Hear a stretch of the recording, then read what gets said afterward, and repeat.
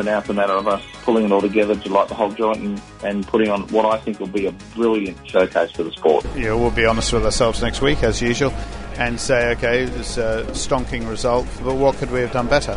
Finding that passion for racing again. Stop looking at it like my job and go back to just doing it because I love racing cars and I love competing, and that's really what's changed this year. Hi everyone, welcome to Inside Supercars. Shane Van Gisbergen from the Red Bull Holden Racing team here. Welcome to Inside Supercars. Craig Revell and Tony Whitlock are pre-Barbagallo event, and we're looking at various things that have happened in the past and looking forward to some things in the future.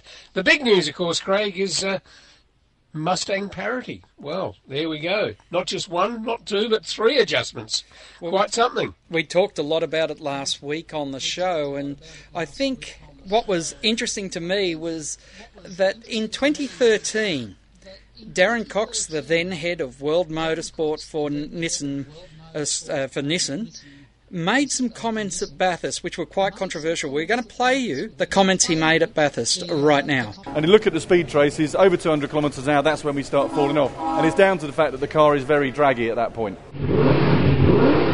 Yeah, running coast down tests is very 1980s, and whether it be CFD or full wind tunnel work, that's the way we need to go forward in the future.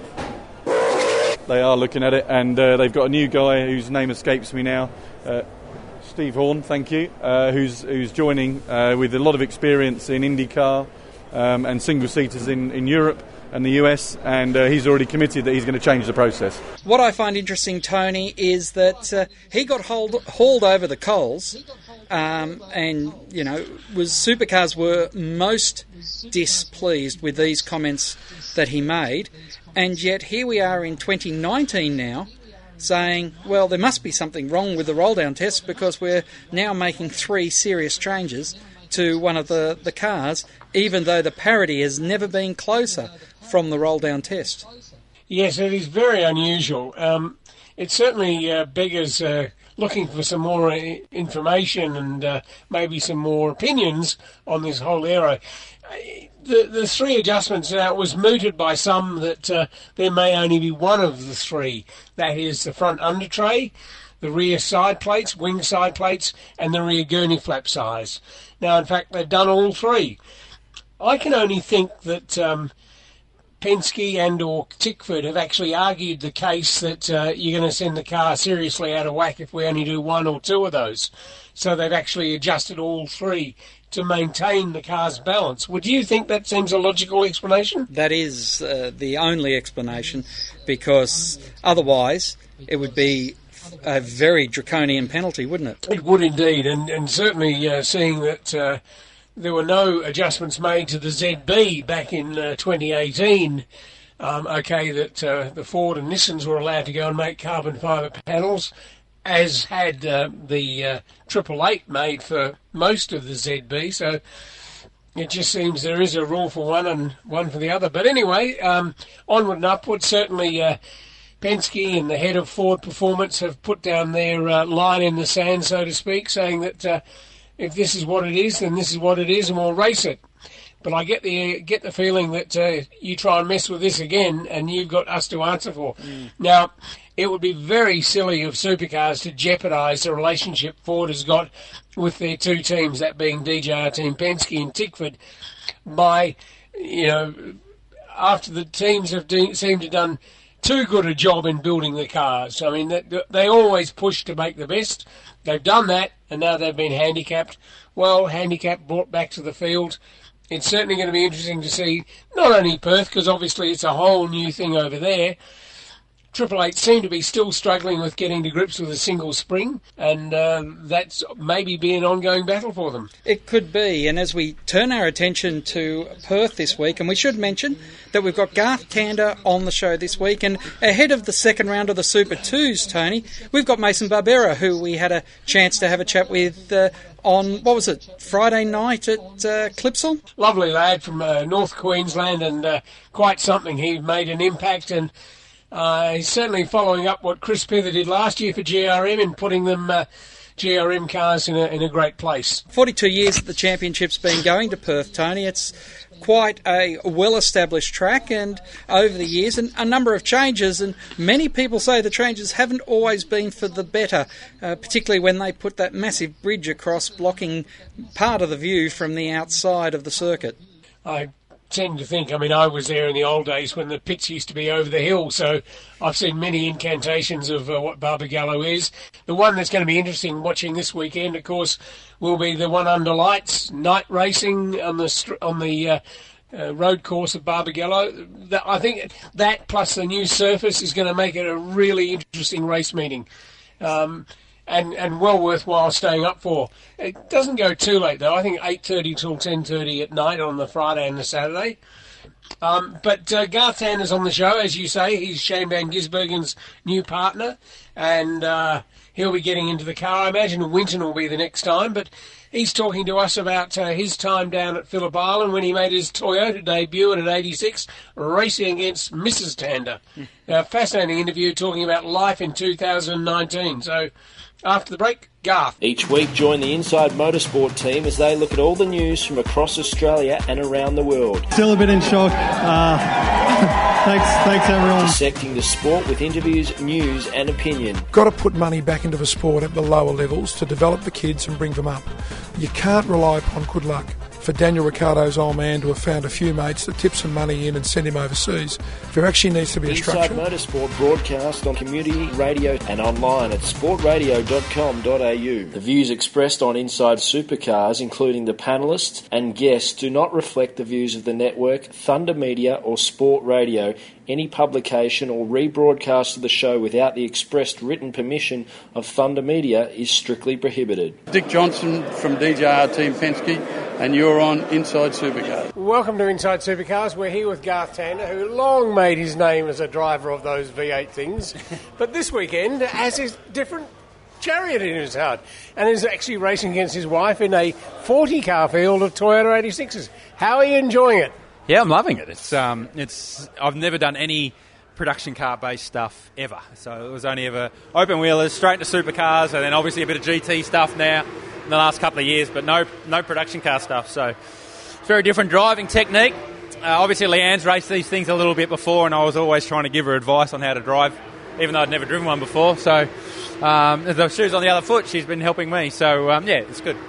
Okay, so how is it out there in a field of 40? You were fortunate enough I think you had a wet qualifying, wasn't it? We did. We had a wet session that was drying out, and there was an early red flag, so we were all in pit lane. And then when we left pit lane, Tim Brooke, who's the reigning champion from last year, he was right behind me. So I thought, maybe if I just slip in behind Tim and follow him around, that'll be pretty good. And I followed him around. He got pole, I was second by 1/1000th or something like that. So that worked, and then had a race, start off the front row, never done a start before, that wasn't too bad, and then just settled into the race and was second behind Tim for the majority of the race, but young Lachlan Gibbons, who was super strong at the end, he got me with a couple of laps to go, so enjoyed it. I wasn't in the middle of all the helter-skelter stuff, apparently there was plenty going on deeper in the field, but I enjoyed my race. You look like you've got a great deal of fun enjoying it, so that's terrific. When you say you've never driven things like this, production cars, and it's a rear-wheel drive, it's a four-cylinder, non-turbocharged. Yep. So you've got to keep momentum up with it. That's the biggest thing with it, isn't it? Yeah, I guess it's a bit... they are underpowered as far as anything else I've ever driven. And so it is about momentum and flow, and there's a very particular driving style that these cars require, so trying to figure all that out in 2 half-hour practice sessions on Friday was difficult. So I guess we were a bit lucky with that half wet, half dry qualifying session. I could use a bit more of Phillip Island experience rather than Toyota 86 experience to get me up the front. And then in the race, which was full dry, I could really work on my driving technique. So I was matching Tim lap time wise, who, like I said, the reigning champion. So I'm comfortable with that. I was happy to be third. I know what I've got to work on. I've only got to fix Siberia, then I reckon we're right. So I'll go do some nerdy driver stuff tonight and look at data and vision and see what I can do tomorrow. Now, they were telling me that they've just mapped yours and Leanne's car, and because Leanne was getting a tow, she was getting like 13 Ks more than you were. And I guess this highlights a debate that's going on elsewhere about parity. If you look at drafting parity. Don't care about that other stuff, but she was in the tow and she was faster in the first sector than me. And I guess you'd probably likened it. When we went out for practice 1 yesterday in the 86s, I likened it to like Moto 3 qualifying, where there's just this crazy pack of cars everywhere and you just got to find yourself in the right spot and then you'll get sucked along in the big tow, and I guess that's what 86 racing's all about. And do you think it could be the start of an occasional one more often? No, I don't think Leanne would be all that keen to have me back. She has obviously done plenty of these races before. It's a great opportunity for us to be racing against each other in the same category, in very much the same cars. We've done it a couple of times in the past when she did the Enduros in supercars, but it wasn't really a fair fight, was it? I mean, I was in the factory HRT car and she was, doing just the Enduros, and that wasn't a fair fight. So this is, we're much closer, and we spent all the practice yesterday basically running around with each other, having a great time. So that's the reason I wanted to do it this weekend when the opportunity came up. It's Phillip Island, it's a local race for us, so it's been great. How's the transition in life been from having to every couple of weeks be out there in supercars? It's been good. I mean, I've been busier this year than I've ever been, just with the different opportunities that pop up through the year. I mean, obviously I'm busy now with RPM and Channel 10, and that keeps me busy. And I've done a little bit of stuff with Triple 8 already this year, and just other bits and pieces have been popping up. So it's been the craziest busy start to the year since my circumstances changed. I'm not missing the supercar stuff, to be honest with you. There's obviously a lot of politics going on up in that paddock at the moment, and all I said to Roland was just make sure we're all ready to go by the time October rolls around. Look, I'm not missing it. I obviously keep an eye on it, but plenty keeping me busy at the moment. Had you been thinking about the next life for Garth Tander before it just got cut off, or was it just such a shocking change that you've had to recalibrate? No, I mean, this year was always, in my mind, programmed to be my last full-time year in supercars. So obviously moving that forward 12 months at the time was a shock. The way that it happened was very disappointing, which we won't go into, but I was already conditioned to the fact that, my end of my career was very, very close. I'm comfortable as far as, I'm not, like I said, I'm not missing it. It's not like I make sure I'm home in time to watch it on TV or any of that stuff, because, for me, life after supercars was coming anyway. It's just here 12 months ahead of time, which has actually turned out to be good because I'm building a house at the moment and that's taking up a lot of time. So, and like I said, there's lots of other stuff bubbling along as well, which keeps me busy. So I haven't had time to be bored and think about it. Now, I spoke to Roland, it would have been at Albert Park, about a wildcard possible entry, which it turned out there wasn't available cars and things like that. There is going to be some tribute, maybe sort of sound like you're dead, and I know you're far from it, okay, but more a honouring the things you've done, and I was certainly very glad to hear that that's happening at Barbagallo. Well, no one's told me yet because I'm not going to Barbagallo, so I haven't heard any of that stuff. So look, it was we're keen to do the wildcard thing at Perth.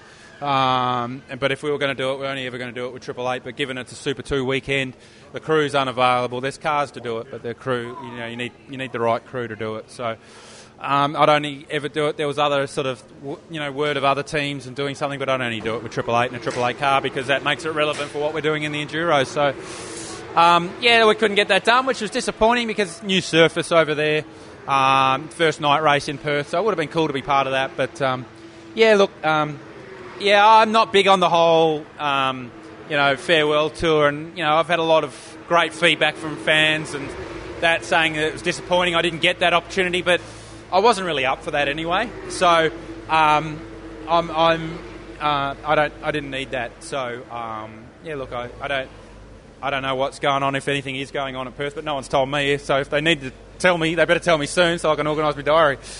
How are the kids finding having Daddy home more often? Well, I'm away every Sunday because I'm on RPM, so it's just different. I mean, I am home more on weekends, but I'm still doing a lot of travelling with other stuff. So they have sort of said it's a bit strange every now and then that Dad's home so much. My young fella's actually ecstatic because Shane Van Gisbergen's his favourite driver, even when I was racing full time. So he thinks it's cool that I'm driving Shane's car. They don't really understand it yet, but no. I mean, to be honest, I'm enjoying being home more. I go to a lot more basketball practice and stuff like that, which is cool. All right, well, thanks very much for Garth Tander, and it's great to see you being so enthusiastic and enjoying some racing again. So we look forward to seeing you, in fact, at the 3 Enduros later in the year. I'll make a point of actually being there myself. Cool. Yeah, thank you. Welcome back to Inside Supercars. A couple of treats for you in the next block coming up. But first of all, we should make mention of the grid grows again for the supercars to 25 because Tim Blanchard's decided to step back into the series. Of course, he only retired at Newcastle last year, and he is driving with the young man Macaulay Jones in the Enduros in the Pertec Cup. But he's stepping back in and he's driving a Petronas Mercedes lookalike car. It was the same ZB used by Jack Smith down in Tasmania. So again, the Brad Jones Racing team will be back up to 4 cars. The other interview we're having this week will be Mason Barbera, who returns, of course. The Super 2s are back on the grid in Perth, as they have been for the last few years. And Mason is a delightful young man. Craig and I had a very nice warm chat with him on the Friday night of Adelaide. Yes, and I also had a chance, and we'll hear this after the break as well, Tony, to catch up with his car owner in Gary Rogers as well. So I think you'll find both of these chats quite illuminating on one of the drivers who's now been around a little while for the Super 2 category. Each week, join the Inside Motorsport team as they look at all the news from across Australia and around the world. Yeah, I mean, it means a lot. You know, through the years, a lot of reference this race as one of our majors. 600 miles around here is no easy task. We were able to beat the 211 Super boys and meet Anthony Begley in the final, which we were able to take the win off him. So it was a great weekend for the Rapstada family. Inside Motorsport broadcast on community radio and online at sportradio.com.au. Join in the conversation. Post your thoughts on our Sport Radio Facebook page. Hi, I'm Macaulay Jones. I'm from the Cool Drive Racing team, and you're listening to Inside Supercars. Welcome to Inside Supercars. We're here in the GRM truck in the paddock on a Friday night after the first race, and the man sitting opposite us, Mason Barbera, who's in his third year at GRM in a VF Commodore, and he took pole today and finished on third place today. Congratulations, Mason. Yeah, thank you very much. It was a great day for us at GRM and for me in my career. It was felt like I got the monkey off my back a little bit. Sometimes you feel like that day's never going to come, and when it comes, it's pretty special. So it was great. Okay, you've had a fairly fast learning curve, although this is your third year in the category with GRM.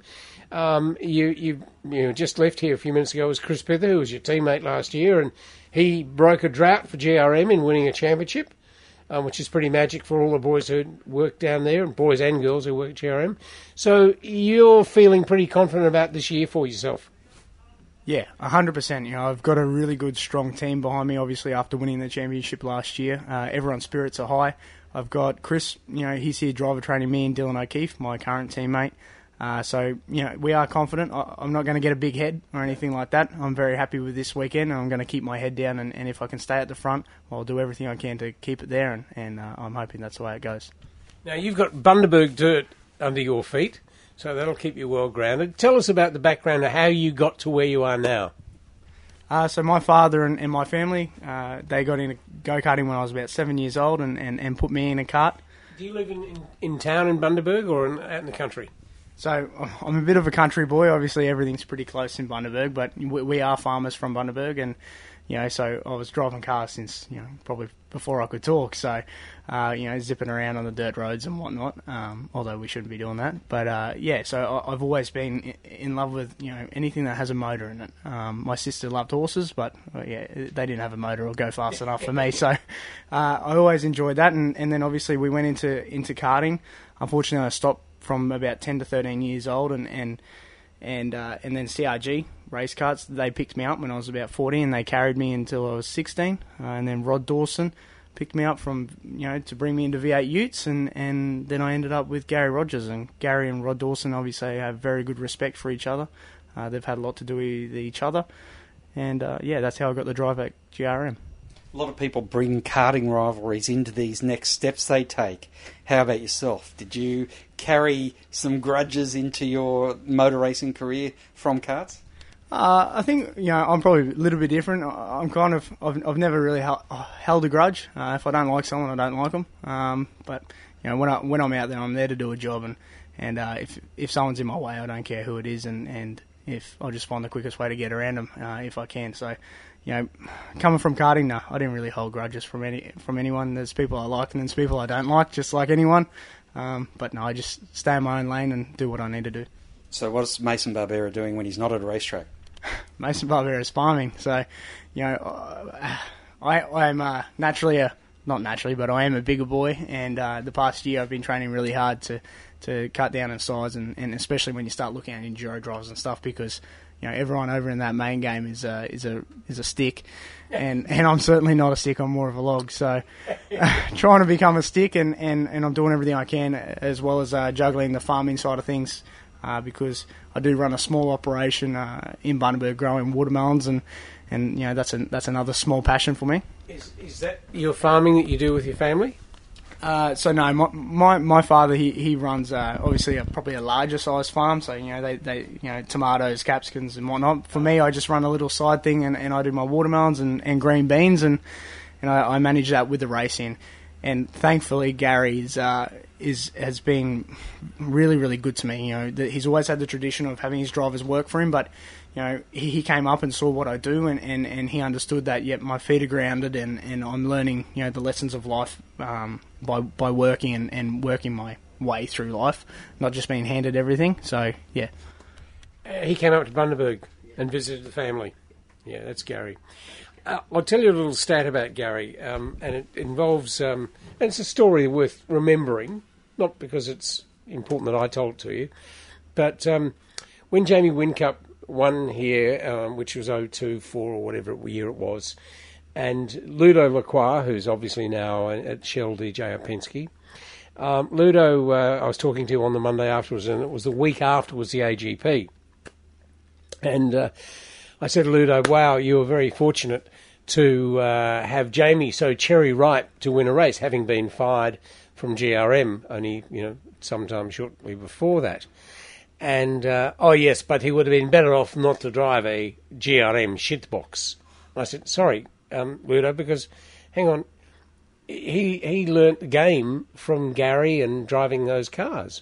Yes, but you're better off not learning driving a shitbox car. And it rather annoyed me, this Frenchman. Frenchmen sort of annoy me at the best of times, but this attitude he had, because I know of what Gary had done over the years. So this is in 04, wouldn't it? Sort of thing like that. And so I went away and worked out some stats. And so of the 36 drivers who were full-time in the game then, 25% of the drivers who'd won a race, had their first drive in a Gary car. So that's, Jason Bright, Steve Richards, Jason Bargwanna, Gary Arthur, and it just goes on, Jamie, it goes on and on and on. It's the equivalent of 25% of a grid of Formula One had their first drive in a McLaren or a Williams or whatever. It's an astounding stat that so many young drivers have their first go in a Gary car. He gives them a chance, and obviously, as you've already seen, that he gives them a fair go, not just, 1 year, 2 years, but having a third year. You're developing, obviously, and you're feeling confident about that. Yeah, I feel confident. And like you said, Gary's, if you respect him and you're respectful and you appreciate what he does and you really see the man he is, he will look after you and he'll take you under his wing. And I think that's the biggest thing. There's a lot of kids or people my age that unfortunately don't have that respect side, and Gary is, well, he's just short with that. If you don't have respect, well, you're not worth his time, and I think that's what makes him the man he is that if you show him respect, he'll look after you, and obviously some drivers that have driven for him didn't show him respect. So for me, I do what I need to do, and I keep my feet on the ground the best I possibly can, and if they try and lift, he puts them back down. So and I love him for that, and he looks after me, and I'll be loyal to Gary for as long as I possibly can, because he's been loyal to me and given me my shot, and it's one thing you should never forget as a person. GRM have always had good cars on street circuits. They ride the bumps well, they obviously turn well, and you're enjoying that aspect. But what was your best qualifying before today? By memory, In Supercars, it would have been 5th at Perth. In V8 Utes, we had a fair few pole positions. Rod Dawson runs a really, really great team in any category he does. He's just a guru. So I was very fortunate in that. I had a good package. But in Supercars, this is definitely by far my best qualifying. Okay. And your best race result in Supercars? Yeah, so at Perth, I finished 4th. So, yeah, I've one-upped it here and finished 3rd, so... But demonstrably so, because taking a pole on a street circuit when you haven't been showing that before, I mean, confidence is a large part of the game, and obviously coming into this year, you'd grown that confidence. Yeah, I think it's everything. It's confidence and it's a team package. You know, we've really focused in on my car, and obviously Chris winning the championship last year. You know, he was quick at the start of the year, and everyone felt, okay, you know, we're in for a chance here. So there was a lot of concentration on Chris's car, which is totally understandable, and I was happy for that. You know, I'm fortunate enough to be here, so I didn't push the fact, and I knew my time would come, and I think this year my time has come. Not saying that, you know, I'm going to go winning the championship or anything like that, but this year I've got a lot of concentration on my car, and even better, I've got someone like Chris, which is just a top bloke and is down to the ground, and he's there supporting me as well. So, you know, I've got everything around me to get me there. It's a big package, as you guys well know. I'm interested in, how did you choose watermelons and beans when the family's doing capsicums and everything else? To be honest with you, the reason why I started with watermelons is because, you know, we're an Italian background. So my nunno, grandfather, you know, nunno was Italian, but when he came over from Italy, that was the first crop he grew, was watermelon. So I was very close with my nunno. Unfortunately, he passed away, but I don't know. It was something that was just close to the heart, and I just wanted to start that way as well. I always get fascinated by stuff like that. And what's your motor racing goal and what's your business goal? I think probably the goal in both is very similar. You know, I strive for the best. I really do. I put a lot of pressure on myself, as probably most people do, to do the best. And business, race cars, same thing. You know, I keep my head down. I work hard and do everything I possibly can. Keep a level head and yeah, just work hard. I want to get to the top in both games. I definitely want to get to the top in race cars, and that's where my full concentration is at the moment.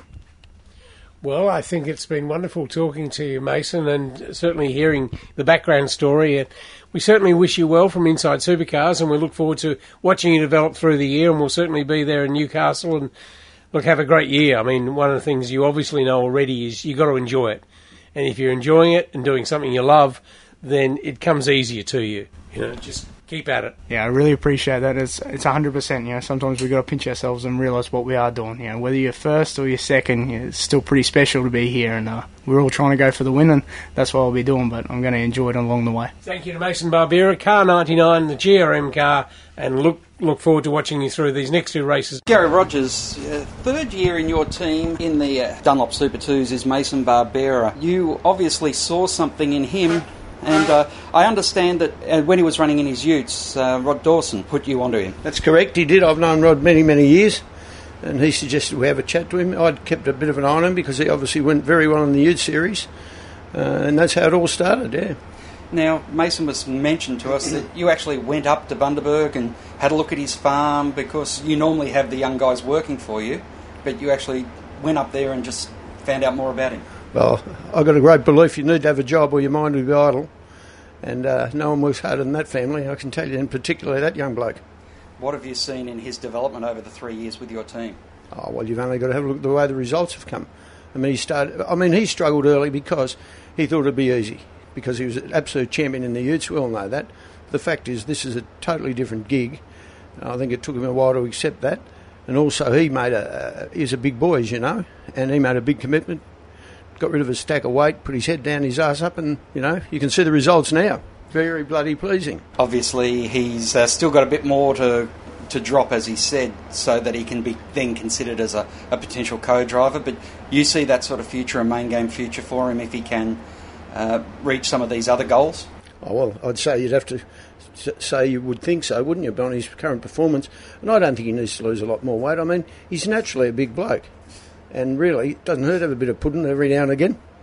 And obviously the team don't mind it when he drives the truck down and delivers a whole bunch of produce. Oh, yeah, well, that's quite another story. Watermelons and other things, but yeah, it's all, look, as I say, they're a very, very good family. He's a very hard-working young bloke, and he can really drive very, very well, as we've seen certainly in the last, certainly the last 12 months. But early on, hey, all of a sudden he realised it wasn't as easy as he thought it was going to be. And once he realised that, then the rest just took care of itself with a bit of attitude. After the break, our final thoughts.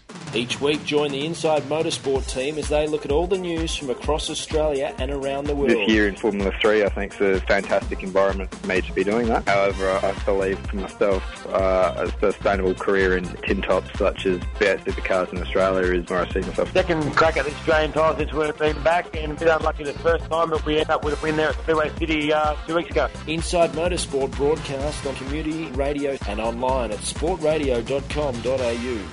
Join in the conversation. Post your thoughts on our Facebook page, and to ask a question, email insiders@sportradio.com.au. Welcome to Inside Supercars. This is Ryan Story from DJR Team Penske. Enjoy the show. Welcome back to Inside Supercars. Craig Revell and Tony Whitlock. I'm just looking forward to watching the cars under lights. I think our cars look particularly good. We have lots of dramatic liveries. The cars look great. I think second time round under lights that the teams will have a very good idea on what they should and shouldn't do. I get a hearing that Kelly's have done something special in the way of lighting their cars. Well, they used a translucent, or a very reflective, I should say, decal package, and that did really make the cars pop under the lights of the circuit. And interestingly, they're using, by comparison of what they used the year before, they're using a lot more lights to light the circuit. So it's not going to be lit as well as, say, one of the Formula One tracks, but it is going to be a bit better lit for the fans who are there and also for the television coverage. Now, if I was to say to you, Tony, how many tracks have hosted night races in supercars, what number would you give me? Oh, I'd say probably about 4. And Perth will make 4. Calder Park, Sydney Motorsport Park. Perth is 4. And Abu Dhabi. Yes, indeed. Did you get to Abu Dhabi? No, I never got that trip done. Okay, all right, because what I can tell you is they didn't race under lights. It was daytime racing. It just happened to be with lights on. Yes, because the track was so well lit, you had no idea that it was night time. But anyway, I think the last year of that contract, it was under lights. It was under the sunlight of morning braking, and no one really saw it. One last thing, Craig, we should actually put in the show this week is about esports, which Supercars have just launched the second season of. Now, they've had some good success with it, and I understand you've got a bit of knowledge about it.